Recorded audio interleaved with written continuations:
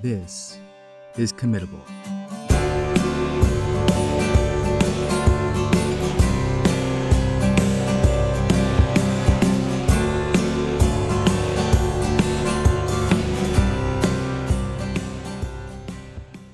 When we started this podcast, we were focused on learning as much as we could about involuntary inpatient commitments. It became quickly apparent, however, that there is another type of commitment that we should also be talking about: involuntary outpatient commitments. Outpatient commitment laws vary from state to state, but for the sake of this conversation, we are going to broadly describe them as a court order requiring someone to engage in treatment outside of an inpatient hospital setting.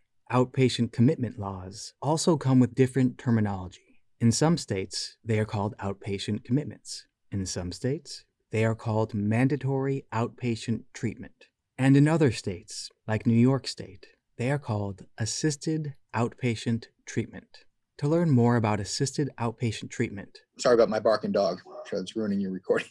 I spoke to Brian Stetton. My name is Brian Stetton. I'm the policy director for an organization called the Treatment Advocacy Center. We're a national nonprofit group that works to remove barriers to the treatment of severe mental illness. I started by asking Brian, what is assisted outpatient treatment? Assisted outpatient treatment, or AOT, is the practice of providing a person with severe mental illness who has a history of disengaging with community-based treatment for that illness with an opportunity to receive care in the community under a court order. And we use the court order as a means of helping a person understand their need for treatment and have a period of receiving treatment under controlled conditions to the point where they can hopefully recognize that being engaged in treatment is something that makes their lives better. A court order can sound intimidating. Can you walk through the basic process of reaching that point where a court order is issued? Sure. And let me say, even before I do that any sense of intimidation a person might have about the idea that we're placing someone under court order, I think comes from differences in the way we apply this court order than the way it ordinarily works in other legal contexts, right? So the reason people tend to be intimidated by the concept of a court order is we think about a person being held in contempt of court. That is, under normal circumstances, if you don't obey a court order, a court can hold you in contempt and you could wind up in jail or fines could pile up. In most states, we have provisions in the law that say a person cannot be held in contempt of court for violating this particular order. We're not trying to create a new way to get somebody into a jail cell, just the opposite. So that's not how this is enforced. Nor would we say a person, gets automatically recommitted to the hospital because they haven't obeyed the order. If you don't meet criteria for hospitalization, that can't happen. Nor do we go into the community and involuntarily administer medications to people who are not taking them as directed by the court. That kind of involuntary medication through restraint is something that only happens in a hospital setting and only under certain conditions that just aren't part of what AOT is about. So the kind of traditional teeth you might associate with being under court order are just not part of how this works. There is no punishment associated with not doing what the court said. So every state has a set of criteria that have to be met for the court to find that this is appropriate. This is not for everybody with severe mental illness. It's only for people with severe mental illness who have demonstrated historically that they have difficulty engaging with treatment on a voluntary basis. So there are legal criteria that a hospital or a doctor or a county mental health system has to allege and then prove in court before the court can be satisfied that, yes, this is someone who is stuck in the revolving door of the mental health system, who has a demonstrated need for this kind of assistance in order to survive safely in the community. And so all that through due process must be established in court before we can put this order into place. My understanding was with the court order, you are not automatically sent inpatient if you stop engaging in treatment, but it does trigger an evaluation. Is that correct? Yeah, that's right. So it would trigger a short-term hold in a hospital for a person to be evaluated. I don't want to give the impression that it's not going to interfere with a person's liberty at all. It will to some extent. Under most state laws, again, these vary from state to state, and it's all determined by what's in the law of a particular state. But the typical process is that if the treatment provider determines the person is not adherent to the treatment the court has ordered and has made good faith efforts to solicit that adherence and it just isn't working, that gives that provider authority to go to the court and ask for an order directing the person be held for up to 48 or 72 hours, again, varying by state, so that the person can be evaluated to determine whether it's necessary to move them up to a more restrictive level of care. That is, we think this person might need to be hospitalized at this point. We won't know unless we bring them in for an evaluation. So that gives the court the authority to have the person held for a short time to be evaluated, and then we come back for another hearing. And if during that evaluation it's found the person doesn't meet inpatient criteria, that person has a right to be released back to the community.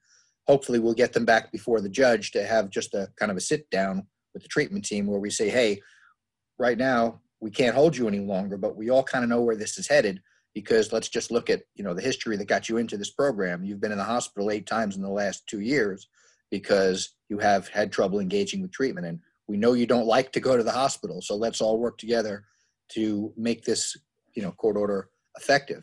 And that's really all the teeth we have, and it's all the teeth we need to make these programs worthwhile. Do you think it would be theoretically possible to restructure healthcare or maybe reform it in the U.S. in a way where AOTs were no longer necessary? I don't. And I'll tell you why, because, AOT is designed to address a problem that isn't going away, which is lack of insight, right? Clinical term for that is anosognosia, the inability of some folks to recognize their own need for treatment. And, I am ready to lock arms with anybody who feels that we don't do enough to provide treatment for people who are desperately wanting it. And I absolutely think there are lots of people doing poorly today who don't need AOT, who would do much better if we simply built up a better system of community-based care. But I think we also have to recognize there is a population for whom that is not enough, because they don't believe they have an illness. It's a corollary of their illness that they can't see, no matter how desperately obvious it is to the people who love them. They can't see they have an illness and have a need for treatment. And it's just kind of common sense that no wonderful system of community-based care is going to be attractive to someone who doesn't believe they have the issue that system is designed to address. And so that is why I do believe we're always going to need this kind of involuntary mechanism. It's not something with most people that needs to stay in place for very long. About a year seems to be the sweet spot for most people to get to a point where they, even if they don't come to recognize they have an illness, because that's just not possible for some people, but they do recognize their lives are a whole lot better now that they are engaged with treatment and they develop habits of treatment engagement. I think we're always going to need that mechanism for people who have that particular deficit. Anosognosia is typically simplified as being lack of insight. Essentially, that someone believed to be displaying symptoms of a diagnosis isn't aware or refuses to accept that they are displaying symptoms and that the diagnosis is accurate. But it's more complex than that, in part because this term is primarily associated with conditions that involve identifiable damage to the brain. But in these conversations, it's being used in reference to SMI, or serious mental illness. To clarify this term, a serious mental illness is not determined by the type of diagnosis. It is determined by the severity of the diagnosis. Years ago, I was more than once given a diagnosis of severe anorexia, and I remember being in a hospital while a physician suggested that I lacked insight into my illness. I remember being told that and knowing that it wasn't true. In that situation, I did not deny that I had severe anorexia. I did not deny or refuse to accept that I had a serious mental illness. In that situation, I was emotional, I was scared, and I was trying to communicate that I disagreed with the treatment. But the physician either wasn't aware of or refused to accept what I was trying to say. When it comes to mental illness, lack of insight is not determined by objective information about a person's state of mind. It is determined by a clinician's interpretation of the symptoms that they believe to be present. Lack of insight is an opinion. And anosognosia is a complicated diagnosis, primarily attributed to people with an underlying physical condition that can only responsibly be given to a person who does not want to engage in treatment after every other reasonable explanation for why that person might not want to engage in treatment has been ruled out. But AOT is designed to help reduce inpatient commitments, All of the commitments I experienced were in Massachusetts, one of only 3 states in the U.S. that does not have some form of outpatient commitments. To better understand why some people in Massachusetts continue to be passionate and active advocates against outpatient commitment laws, I spoke to Sarah Davidow from the Western Mass Recovery Learning Community. My name is Sarah Davidow, and I'm the director of the Western Mass Recovery Learning Community. What is assisted outpatient treatment? Assisted outpatient treatment is a euphemism. We'll start there. It is a euphemism for involuntary outpatient commitment. The reason I say it's a euphemism is because it's a phrase designed to make it all sound really nice and helpful. They're just going to assist you with your treatment. So I hesitate to use either the word assisted or the word treatment, because assisted, if I'm looking for assistance, that's a voluntary sounding sort of thing, a supportive sounding thing. And in fact, this is force that we're talking about. And treatment, we're trained to hear treatment as generally a good thing, a desirable thing. And in fact, many of the things that so-called assisted outpatient treatment forces ends up being quite harmful and really designed to protect society or people's idea of what's right rather than actually supporting someone. In its essence, though, assisted outpatient treatment, which you'll also hear referred to as AOT, or what I would refer to it is, again, involuntary outpatient commitment. What it is a court order against a person that is perceived as being at risk of sometimes of potentially harming others, but sometimes it's just of harming or not taking care of themselves in the way that society or a particular treatment team believes that someone should. It's a court order that allows for the forcing of particular psychiatric drugs. It can also, however, I think a lot of people understand it to be around psych drugs, but it's not just. It can also be used to force someone to go to a day program or to live in a particular area, or any number of other things that influence their day-to-day life, what providers they should be seeing, that they should be seeing particular providers at all. All of that can become a part of these involuntary outpatient commitment orders. What is it about a court order that might make this problematic? So many things about it being a court order make it problematic. In pretty much every other part of the way our society and our legal system is designed, you have to have committed a crime to be forced by the courts to do something that you don't otherwise want to do. And so this is a strange sort of way of putting someone essentially on legal probation when they haven't committed a crime. In many instances, it's simply based on the idea that some group of people is worried you might commit a crime, or that you might not take care of yourself, or you might try to kill yourself, what have you. And that's a lot of projection and a lot of fears that need to be owned by the people who have them and not necessarily forced on someone else. There are many other situations in our society where we would be reasonable in having fears that something is going to go wrong. And yet there's no other part of society that I can think of anyway, where you can go say, hey, I'm really afraid that over here there's going to be violence that happens, or this bad thing will happen, that you can actually force something on someone. There's just so many situations where in my world, I could be reasonably based in reality to have worries that something might go wrong, but I don't have that power.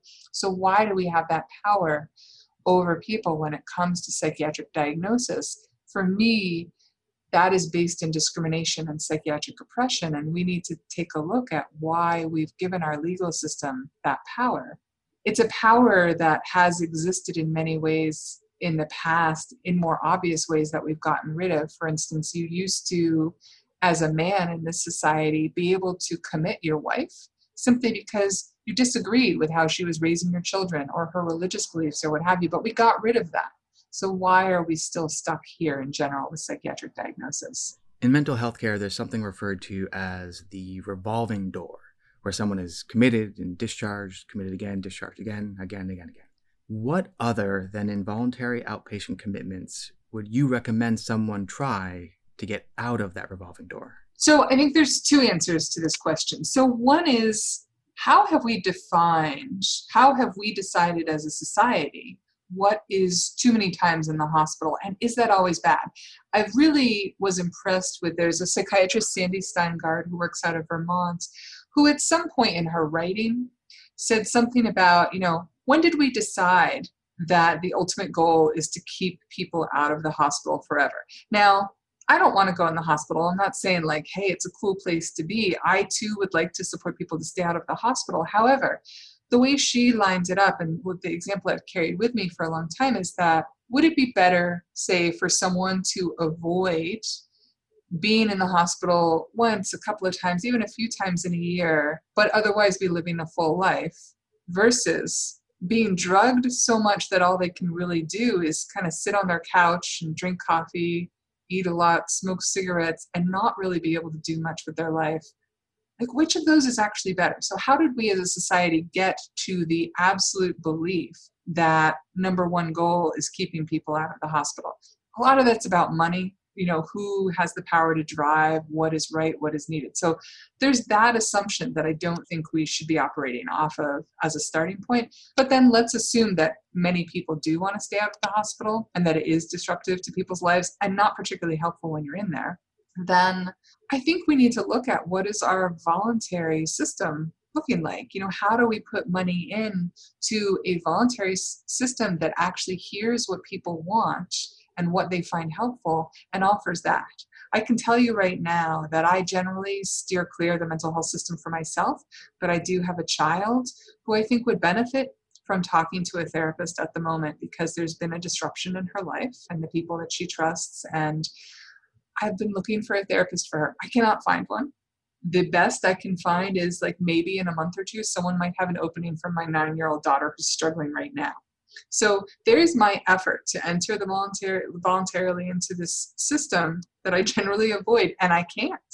So perhaps if we focused on choice and making those sorts of supports readily available, so that we don't push people into such states of desperation and mistrust of the system that we then have to force them to enter it when we suddenly decide that they should, we'd be in a better place.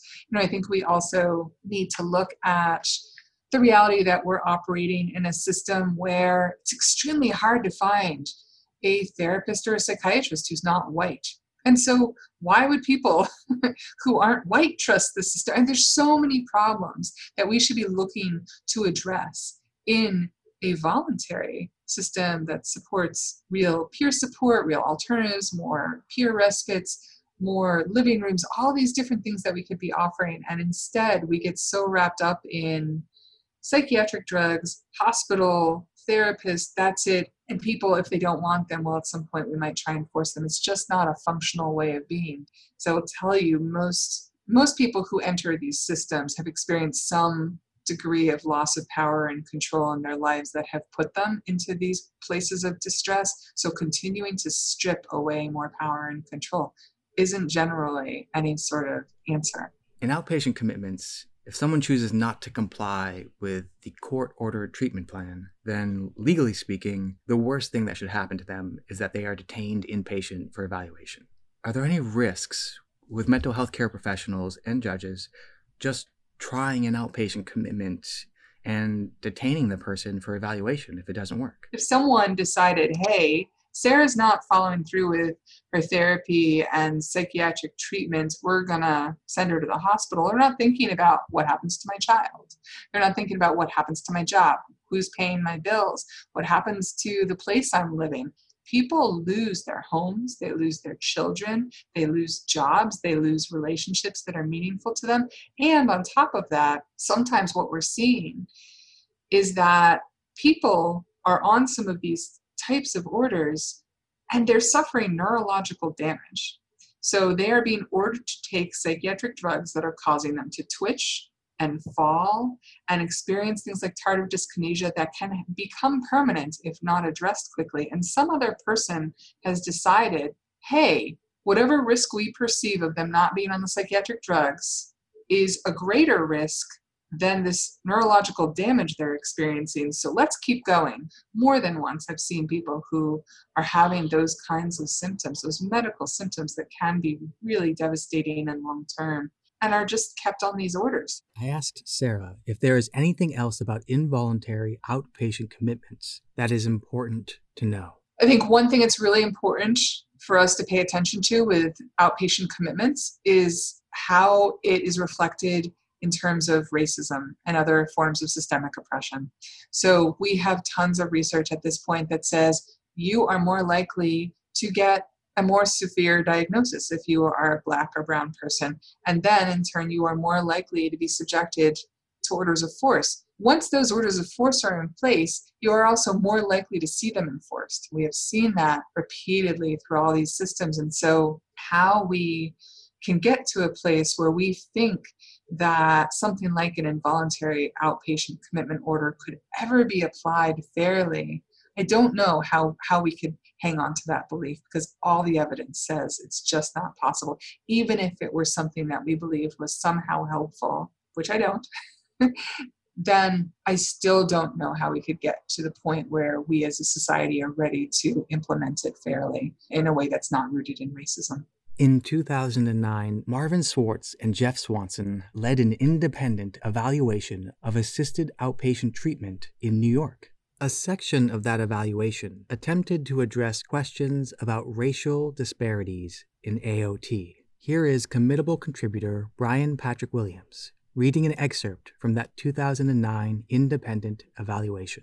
Since 1999, about 34% of AOT recipients have been African Americans, who make up only 17% of the state's population, while 34% of the people on AOT have been whites, who make up 61% of the population. We find that the overrepresentation of African Americans in the AOT program is a function of African Americans' higher likelihood of being poor, higher likelihood of being uninsured, higher likelihood of being treated by the public mental health system rather than by private mental health professionals, and higher likelihood of having a history of psychiatric hospitalization. The underlying reasons for these differences in the status of African Americans are beyond the scope of this report. We find no evidence that the AOT program is disproportionately selecting African Americans for court orders, nor is there evidence of a disproportionate effect on other minority populations. If you are aware that systemic racism has horrific impacts on the lives of African Americans, making it more likely that African Americans will struggle with poverty, more likely that African Americans will be uninsured, and more likely that African Americans will have a history of psychiatric hospitalizations. If you are aware of all of that, and then design that law, can you really claim that you are separate from the broader system? Can you really claim that your law has no part in the continuation of systemic discrimination? While making this episode, I was more than once asked, why does this matter to you? I struggled to answer that. I have never been court-ordered to treatment, and I don't currently meet the criteria for an outpatient commitment. So, why?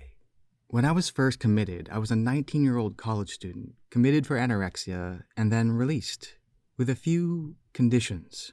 I was not allowed to attend classes. I had to move back into my parents' house, and I could not leave that house without permission. And every week, I had to go to 3 appointments: a therapist, a physician, and a nutritionist. The therapist actively tried to convince my parents to have me committed again. The physician told me to go to my parents' house and do nothing but think about food and gaining weight. And the nutritionist decided that it would be too much work for her to create meal plans or calculate the calories of what I was eating. So she taught me how to count calories and insisted that I keep a detailed record of everything that I ate. And if I resisted this treatment, it was strongly implied by the treatment team that if I resisted treatment, I could be sent back to the hospital for evaluation. So I did what I was told. Within a few weeks, the direction that I stay at home thinking about nothing other than food and gaining weight drove a manageable eating disorder into a disabling obsession. And the detailed records that the nutritionist insisted I make were later used in court as proof that I deserved to be committed. The thing that the treatment team insisted I do after my commitment was used in court to justify that commitment. So why does this matter to me? Because I know what it's like to be coerced into treatment. I know what it's like to be harmed by treatment. And when treatment causes harm and disagreeing with the treatment team is dismissed as lack of insight, and lack of insight further empowers that team to exercise their authority, what then? How do you navigate society after an experience like that, knowing that the argument that persuades legislators to make new laws is not that those legally authorized to force treatment need to be held accountable for their mistakes? Instead, the argument that compels legislators to act is that treatment teams need more ways of forcing people into treatment. So, when asked, why does this matter to you? Perhaps what I should say is, why doesn't this matter more to everyone else?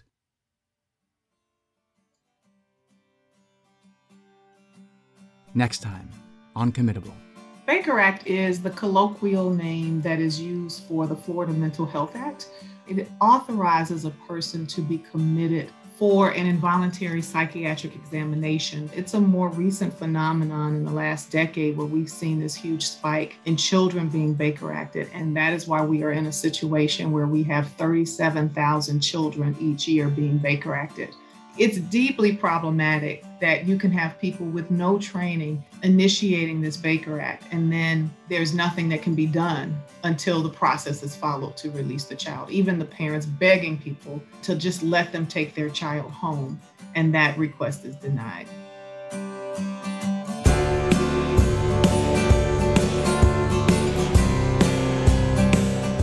Committable is produced by Jim McQuaid and Michelle Stockman. This episode was written, edited, and hosted by me, Jesse Mangan. All music is from the song Reasonable by Christopher G. Brown. Additional production for this episode by Brian Patrick Williams.